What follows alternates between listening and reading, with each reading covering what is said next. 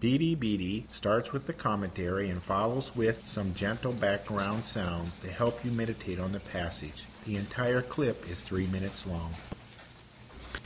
Proverbs chapter 2, verses 7 through 11. God equips his people so they are able to make sound decisions.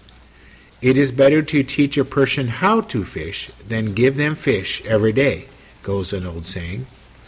So when verse 7 states that God holds victory in store for the upright, and verse 8 says God guards the course of the just, it is because, as verse 11 points out, God explains to them and gives them discretion.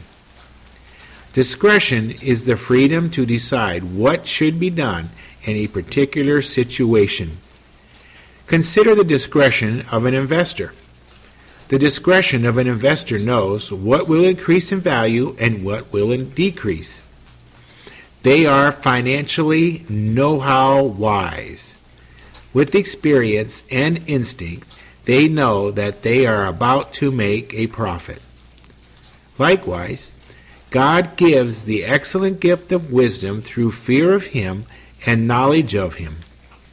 The gift is understanding what is right and just and fair, every good path. Verse 9. The wonderful gift of God is that wisdom enters the heart and knowledge is pleasant to my soul. Verse 10. Through this gift, God enables me to have life victory.